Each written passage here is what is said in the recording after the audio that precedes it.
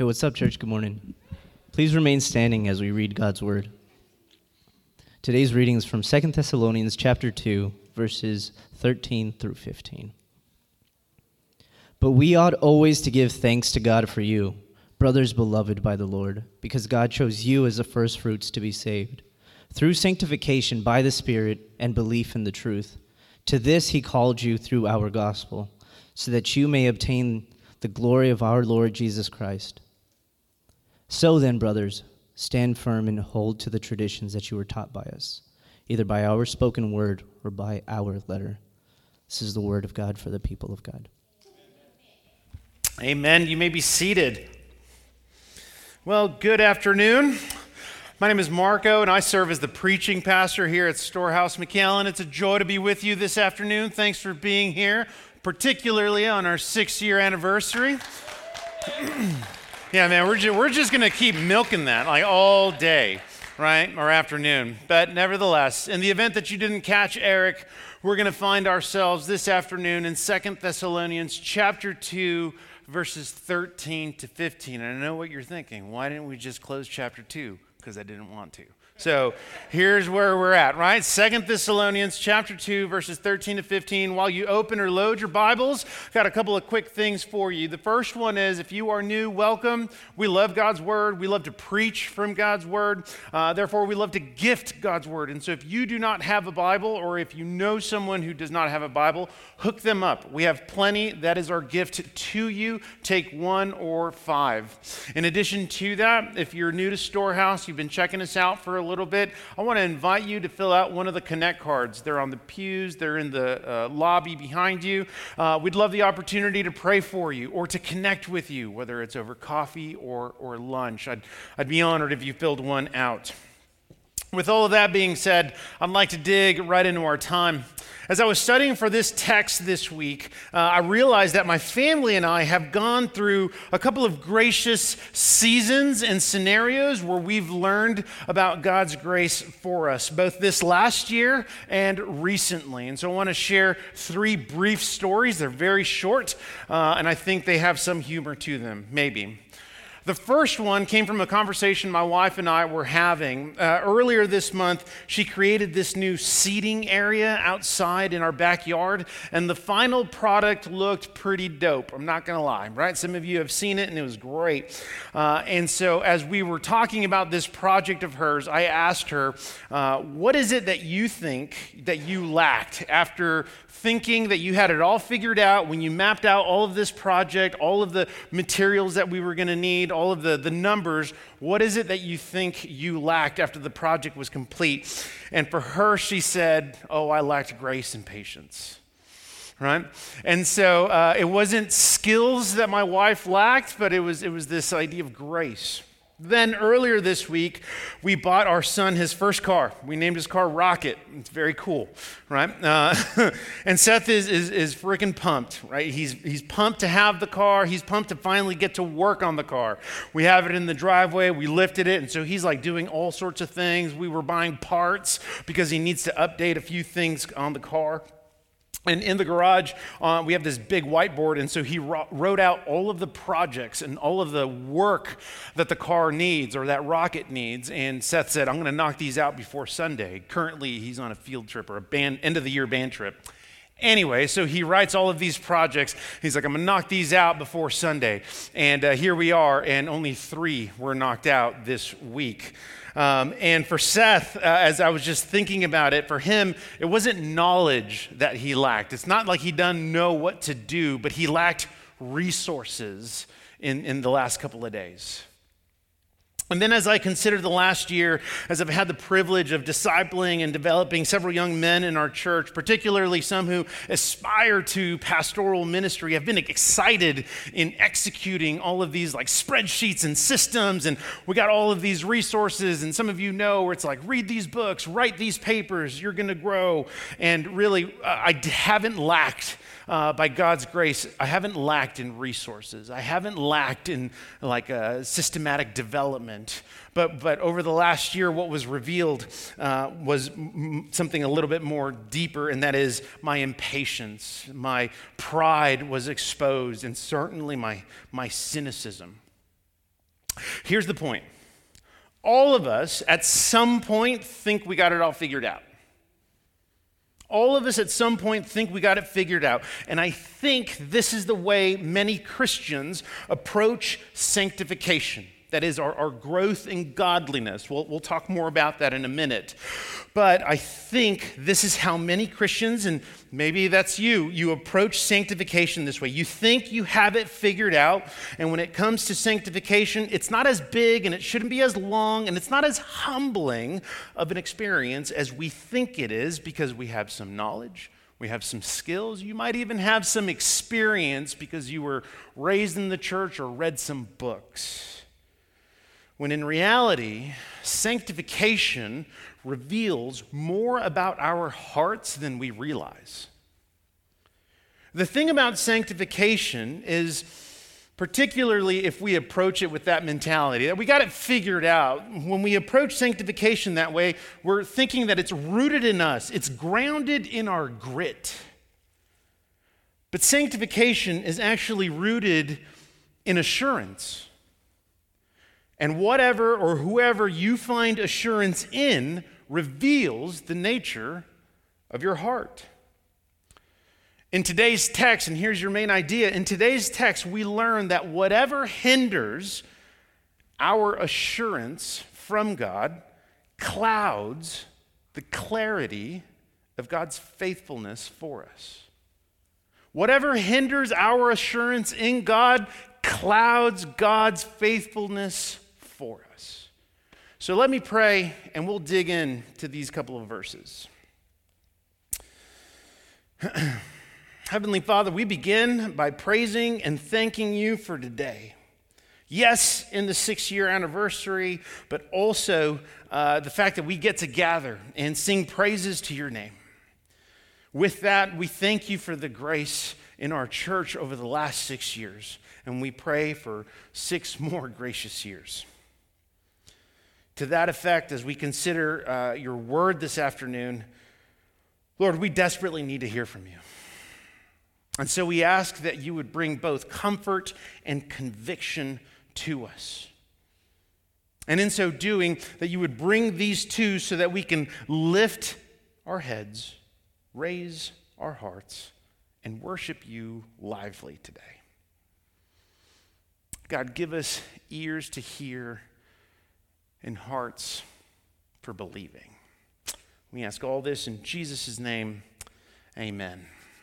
All right, well, let's get into it. So for the last 2 weeks, if you haven't been around or you've missed 1 or 2 sermons, for the last 2 weeks, we've examined the Apostle Paul's encouragement and his warnings to the Thessalonians. Over the last 2 weeks, it's been a lot of warning. It's been a lot of correction concerning the coming of the day of the Lord, the rebellion that will take place, and the man of lawlessness. That's what we looked at last week.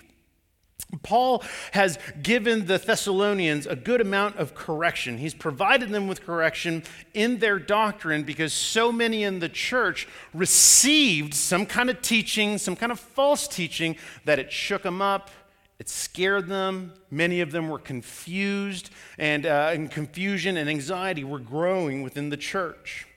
And so over the last 2 weeks, we've seen the Apostle Paul bring a great deal of correction and clarity concerning these events and in their doctrine. And now as we come to verse 13, it's almost with the breath of fresh air that in light of everything that is to come, I want to bring you some assurance.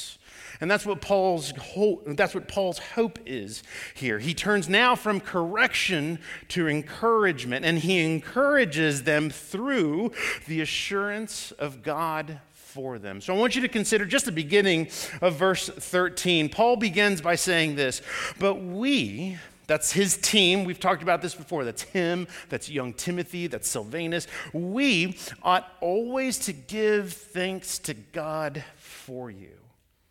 Paul's encouragement begins with thanksgiving for them. And if you've read any of Paul's other letters, you'll see that he's constantly thanking God for his work in other people. And this is a reminder to us, but also to the Thessalonians, of what Paul has been writing to them on. Why is he thankful to God for them? Well, we saw in chapter 1 these two phrases. We saw that the Thessalonians are growing in their faith and they're increasing love for one another. And so after correction, he provides encouragement based on what he is seeing them grow in. And that's wonderful. That should be an encouraging thing for us.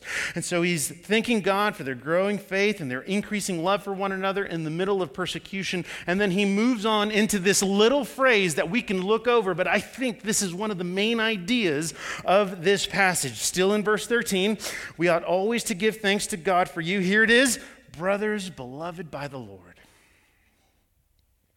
It's really easy to overlook this one little phrase, but I want you to kind of consider the context. See, in light of everything that the Thessalonians have been experiencing, persecution, affliction, pain, loss, hardship, suffering, Paul assures them of God's love for them. See, he's not just correcting them. We just talked about this a little bit. He's correcting them, and now he's moved into encouragement. And so he addresses God's love for them. And we're going to unpack what that looks like in a minute. But for now, I want you to consider this, church. In light of everything that you may be going through, affliction, sorrow, pain, discouragement, defeat, listen to me, God loves you. God adores you. God cherishes you. God is near you.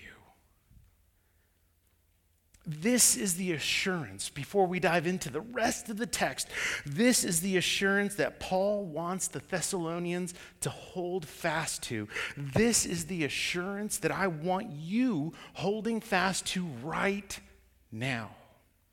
Christian, God loves you. See, it's really easy to not think about that because it sounds corny, right? And if we think it sounds corny, it's because we don't understand it. God loves you. This is for you from him. No one can take this from you. No one. This assurance from God to us is what comforts us in affliction, in pain, in hardship. Here's the first question, right? So that was just the pastoral encouragement. Here's the question that comes with that. What competes for this assurance in your life?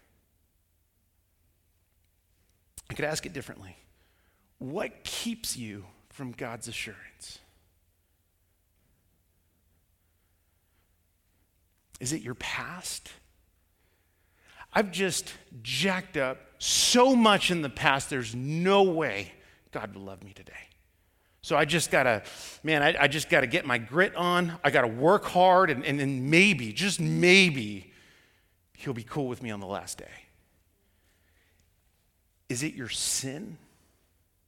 Like present tense, Christian, if you're walking in unrepentant sin, if you're living in sin, is it just, man, I know I'm doing this and I don't like it and I hate it. It's a very Pauline moment. The things I shouldn't do, I do. The things I ought to do, I don't. And I hate that. And why would God even want me? Is it your temptation? Man, all of these snares just seem to be encamped around me. God knows that I am weak. Why would he want someone weak like me? I can't even say no to my sin. Is that what keeps you from this? Is it your doctrine? Where you go all in, you go full nerd, and so you have all of these deep concepts and understanding of doctrine, but the irony is that what you know about God actually is keeping you from the assurance of God for you. Because maybe your faith was shaken just like the Thessalonians.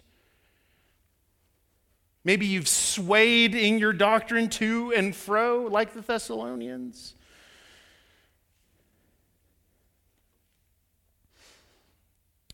Is it your preferences that when it comes to what Scripture says, particularly about God's love, you want to define God's love the way you'd like it to be for you rather than what Scripture says it is. And so because you're wrestling with that tension, even though there's clarity in God's word for you, when you're wrestling with that tension, that's just keeping you from finding assurance in God's love for you. What is competing for this assurance in your life? You see, all of these things that I just listed, to one degree or another, we're going to experience them, and you might be experiencing them right now. And they're important to tackle and to consider and to walk through and to talk through. But I want you to take encouragement from the life of the Thessalonians as Paul considers them faithful, because they're walking through some of the same thing. And so he encourages them by assuring them of God's love for them. When we hold these things or these experiences above the assurance of God's love for us, we cloud the faithfulness of God for us. I'll say it again. I'm not saying we can't work through them. I'm not saying we can't talk through them. I'm not saying there aren't things that we don't need, that we have to deal with. I'm not knocking that. What I am saying, or the question was, is that what keeps you from embracing this assurance of God for you? And as a result, when you elevate these experiences, when you elevate these actions, when you elevate these circumstances above the assurance of God, it's always going to cloud the faithfulness of God for you. Paul reminds them, encourages them of God's assurance, because God's assurance of his love for them, because this love is rooted in his covenant with them. It's almost like it's a reminder, I should say it this way, of Jeremiah 31:3, where God through Jeremiah says, I have loved you with an everlasting love. Check this out. Therefore, I have continued my faithfulness to you. God's love for you is rooted in his faithfulness for you. Praise be to God. That's awesome. That's great news. God's love for you is rooted in his faithfulness. And so before we move on, I want you to be assured right now that God adores you, Christian. You might say, well, God loves all people, right? Look, there is this benevolent love that God pours out onto the just and the unjust. And we're not going to talk about that right now, right? But there is this special, particular love that the Father has for his children, those who belong to him. He is near the brokenhearted. He is near to the weak. He is near to the trembling. He loves you. Our comfort in affliction is the assurance of God's love for us. And so now, still in verse 13, Paul turns toward how this assurance is applied to us by God. And so he turns to the character of God specifically. And he does so in order to reinforce and emphasize the assurance of God's love for the Thessalonians.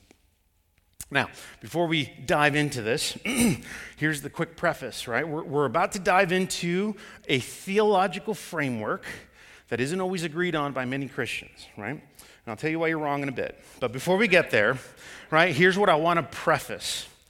What I want to preface is that for Paul, this theological framework isn't in order to win an argument. Like, that's not how, in other words, that's not how he's thinking about it. For Paul, as he begins to unpack the character of God, he's doing so in order to encourage hurting, afflicted, and persecuted Christians. So I just want to put that on the table.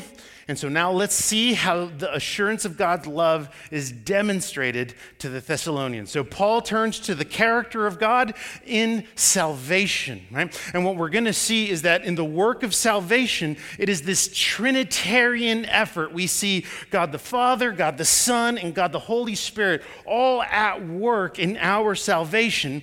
And so Paul begins with the work of God the Father. And here's what he says. It's still 13. Brothers, beloved by the Lord, so he's unpacking this assurance, because God chose you as the firstfruits to be saved. I want to focus on two words, the words chose and the word firstfruits, right? Those are the two words that we're going to look at. And so when it comes to this word chose or chosen, you're like, is he going to talk about election? Yes, right? Because it's in the text, right? And so here is what election is. If you're unfamiliar with this doctrine, election is God's merciful and mysterious will in saving sinners. It is his merciful and mysterious will in saving sinners. In other words, when God saves sinners, it's not based on their merit. It's not based on their spiritual maturity. It's not based on you evidencing something in your life that God's like, you know what, we could use him on the team, right? Like, that's not how it works. It is according to his mercy and love. Well, how do we know it's based on his love? What did Paul just say? Brothers, beloved by God. All of this is rooted in God's love. It's according to his mercy. He doesn't owe us anything. According to his mercy and his love. Paul uses this phrase, so God chose you as the firstfruits. The word firstfruits is used elsewhere in Scripture by Paul. For example, 1 Corinthians 15. In 1 Corinthians 15, however, he's using it as a way to describe how the church, for example, is the fruit of Christ's resurrection. That's not how he's using it here. The word firstfruits tends to refer to a phrase like before time began or before the world began. And so what Paul is saying here is before the foundation of the world, God chose to save you. That's what he's telling the Thessalonians. That's what he's telling you, Christian. Before the foundation of the world, God chose to save you. See, for Paul, this word chosen, right, it's an emphasis on God's covenantal love for us, meaning that in God saving sinners, in God saving you before the foundation of the world, before time began, before you were a thought, before we were even roaming this earth, when God saved you, he totally and absolutely secured you as his treasured people forever. Forever. And so I want you to sit in that for a moment. And how is it that you're securing your salvation? Because God the Father decreed it in eternity past. Before the foundation of the world, and by his sovereign grace, he saved you. Your salvation was sovereignly decreed in eternity past before the foundation of the world and actualized when you came to faith in Christ. You were rescued by God from judgment. You were delivered by God from your sin, from yourself, from your self-glory. You were saved by God through his power and the word of his gospel. You were called to him for the purpose of his glory. And this isn't the only section of Scripture where we see Paul use this kind of language. We can consider Ephesians 1.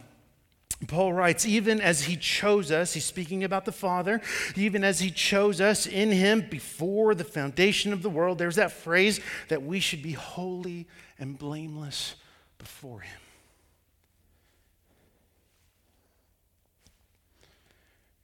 The problem with election in Christians is sometimes, and this is speaking very general, is twofold. For example, there are some Christians, and again, this is a very, very, very general overview. For some Christians, they have a low view of God's sovereignty. At the very minimum, we got to agree that God is sovereign. We see that throughout all of the pages of Scripture, that God is sovereign, so we need to at least begin there. Yet there are many who argue that his sovereignty is in competition with our free choice, our volition, our free will, if you will. But to say that God's sovereignty is in competition with our finiteness is to say that God's sovereignty is actually limited. And if God's sovereignty is limited, then God is not sovereign. So you got to do business with that, right? But then we swing to the other side. And there's some nerds who have a really high view of the sovereignty of God.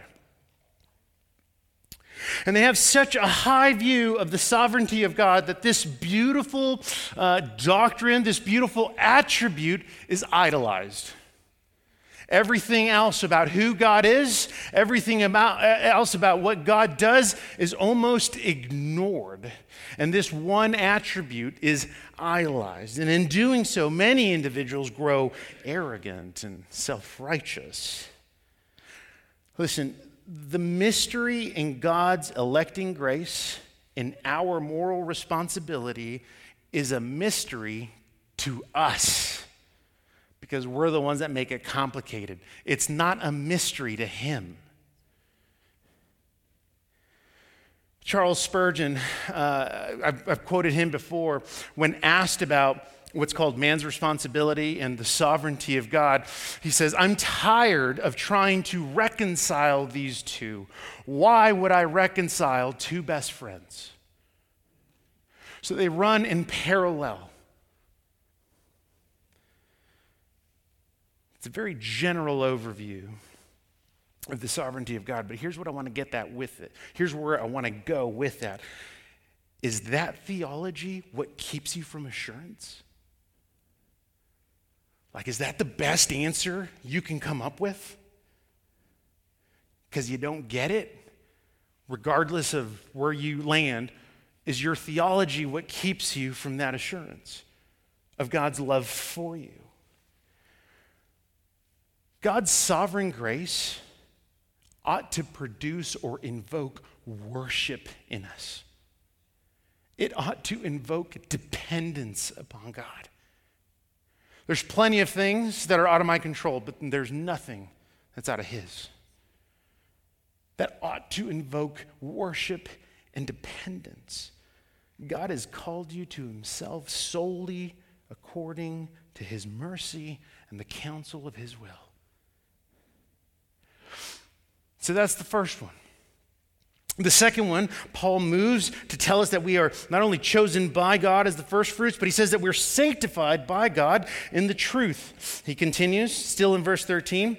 So he says, as God chose you as the first fruits to be saved through sanctification, big word, we'll look at it, through sanctification by the Spirit and belief in the truth. And so our salvation is rooted in God's love for us, him calling us to himself in eternity past, but it is lived out in the power that comes by the Holy Spirit.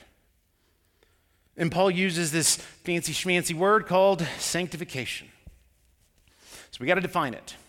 And so I'll do my best. Well, I have several definitions, but I'm going to do one. Here we go. Hold on. It's hot in here. Okay.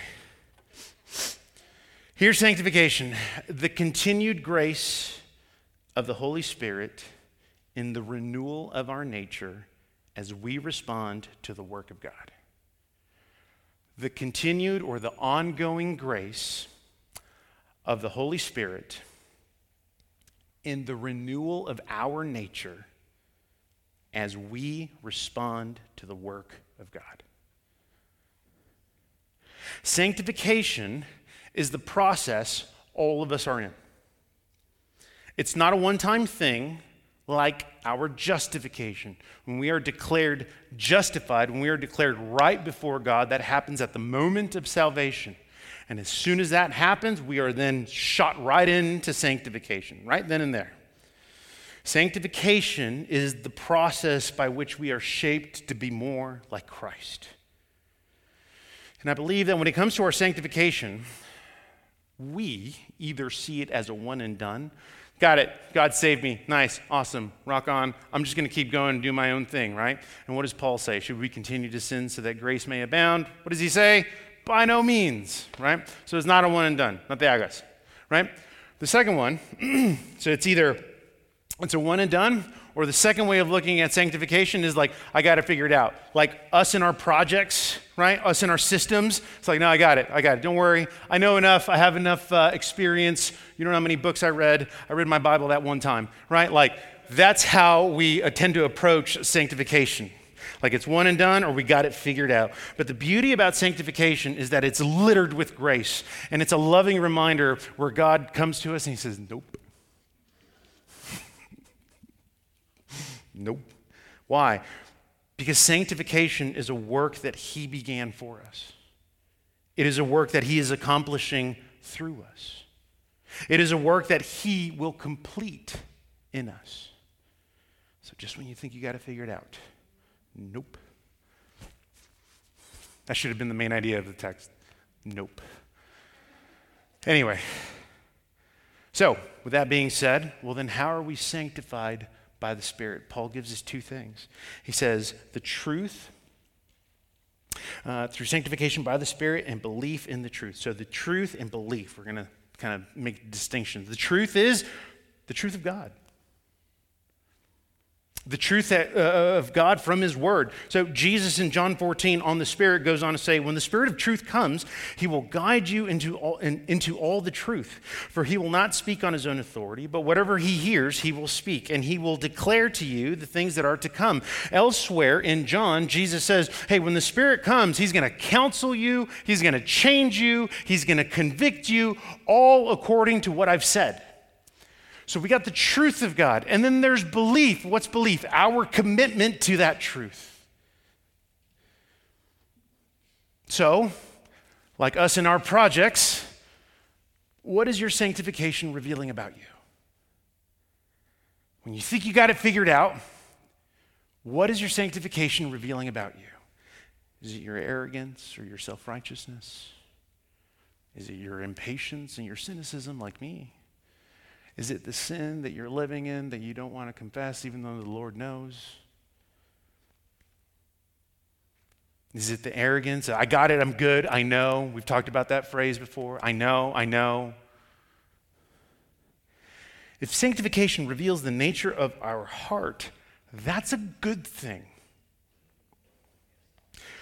The Holy Spirit is showing us, in that moment, the Holy Spirit is showing us where or what or in who we're trying to find assurance in. See, the comical thing about Christians is that when God does what he says he will do, we trip. I just want God to change me. And then he's like doing it, and you're like, why? Right? Like, that's...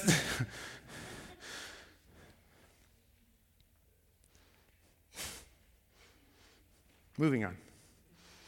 What is your sanctification? What is the Spirit revealing to you in your sanctification?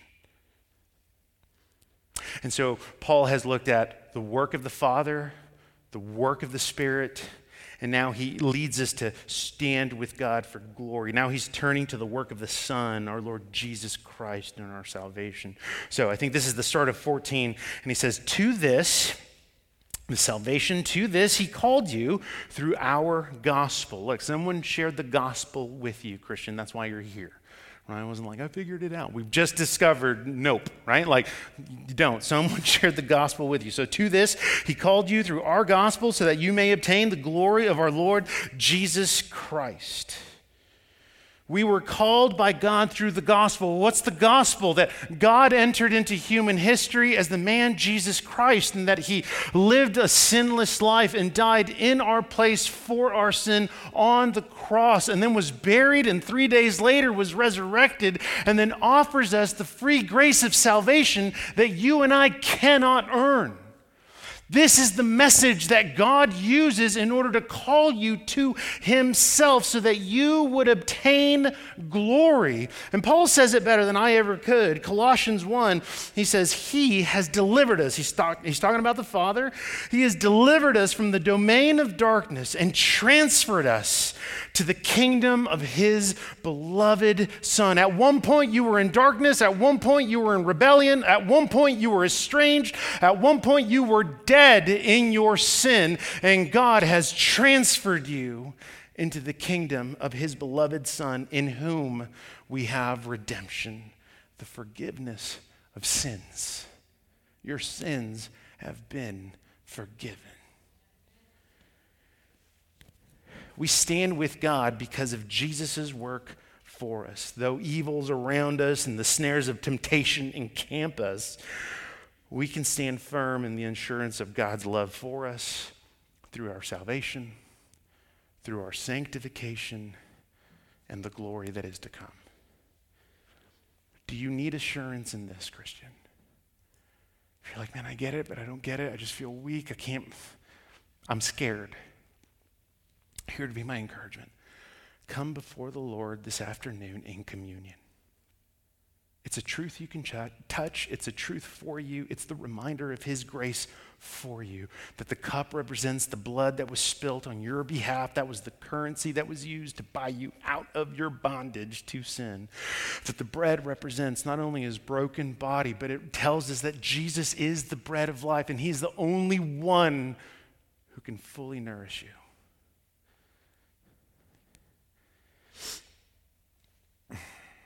We can have assurance for God's love through our salvation, our sanctification, and the glory that is to come. And so now in this section, as Paul begins to conclude, he turns his attention back to the Thessalonians. So he's assured them with God's love. He's unpacked the character of God in his work of salvation. And so now he turns specifically to the Thessalonians and their response. This is verse 15. He says, brothers, stand firm. Hold to the traditions that you were taught by us, either by our spoken word or by our letter. So man, how do we hold to this? And he says, stand firm in affliction, in hardship, in spiritual warfare. Stand firm in the ground that Christ has already secured for you. Stand firm in God's assurance for you. This phrase, stand firm, is another way of saying hold fast. And so what Paul is saying is, I want you to white knuckle grip God's assurance for you. I want you to hold on to that so tight, not just on the good days, but especially in those challenging seasons of hardship. I want you to white knuckle grip that assurance for you. And what's the assurance? That God loves you. He wants you to hold fast to that.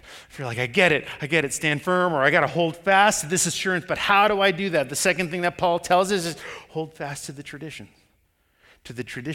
that you were taught by us, by spoken word, that is when they were there, or by letter, that is all these letters that he's been writing to them. So for you and I, how do we hold to the tradition? Here's the first one, God's love.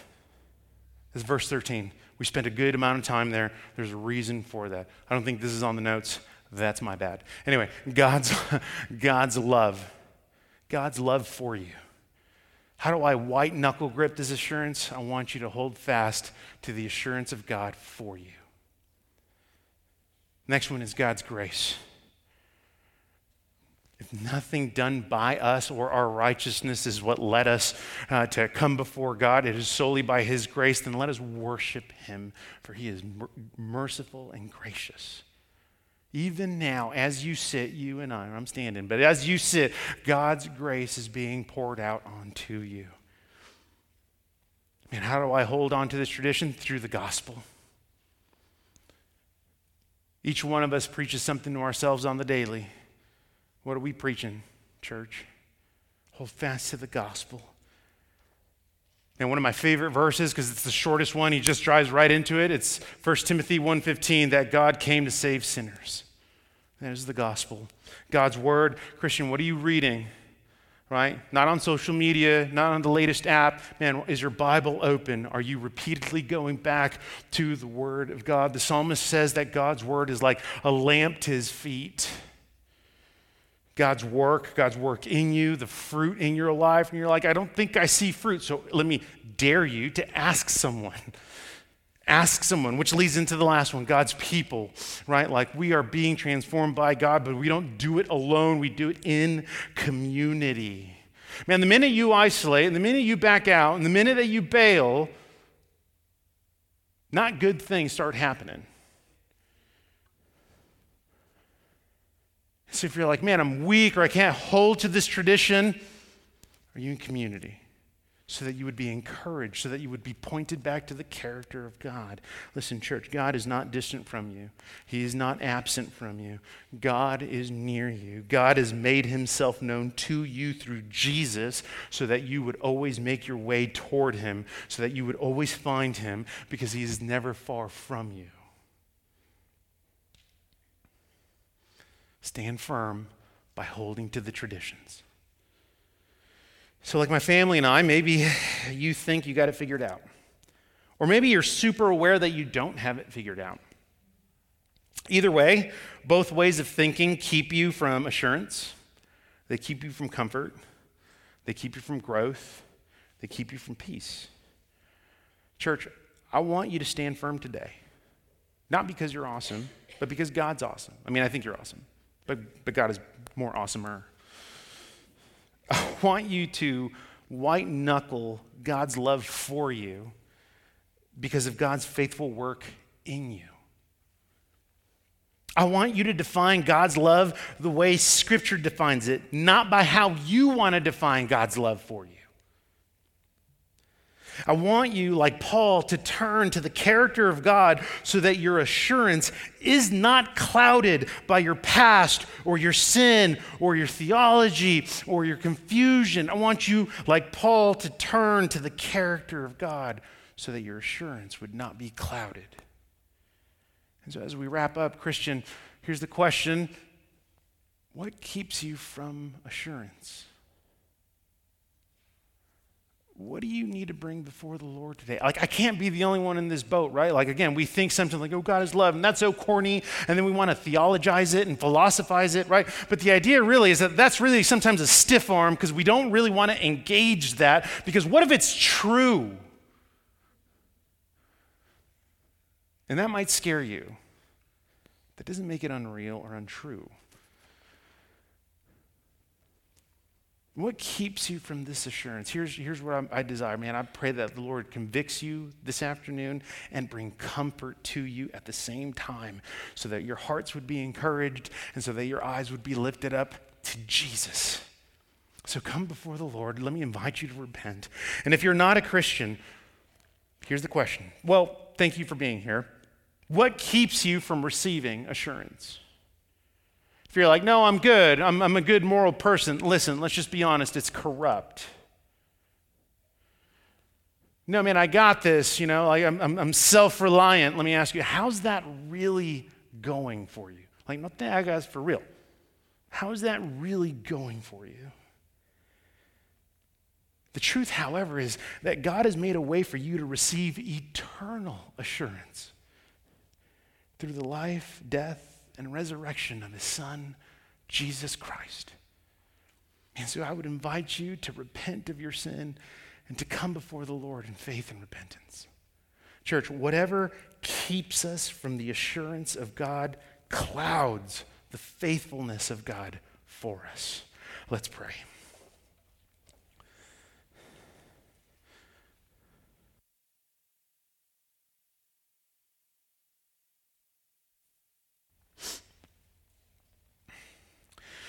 Heavenly Father, once more we thank you for this afternoon, for allowing us to gather, for allowing us to sit under the preached word, for singing songs and hymns and spiritual songs and prayers. Lord, we thank you for that.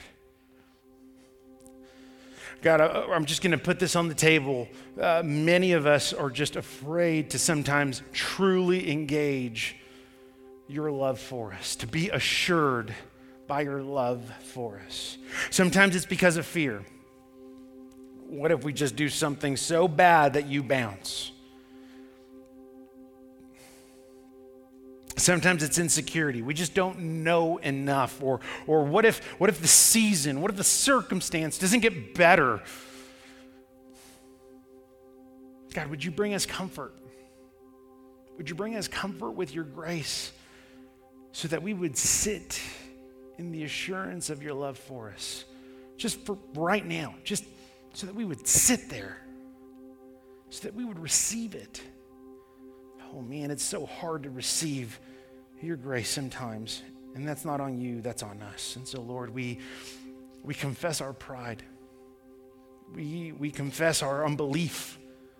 We confess our idolatry. We confess our self-righteousness. We confess that we ignore you. We confess all sorts of things.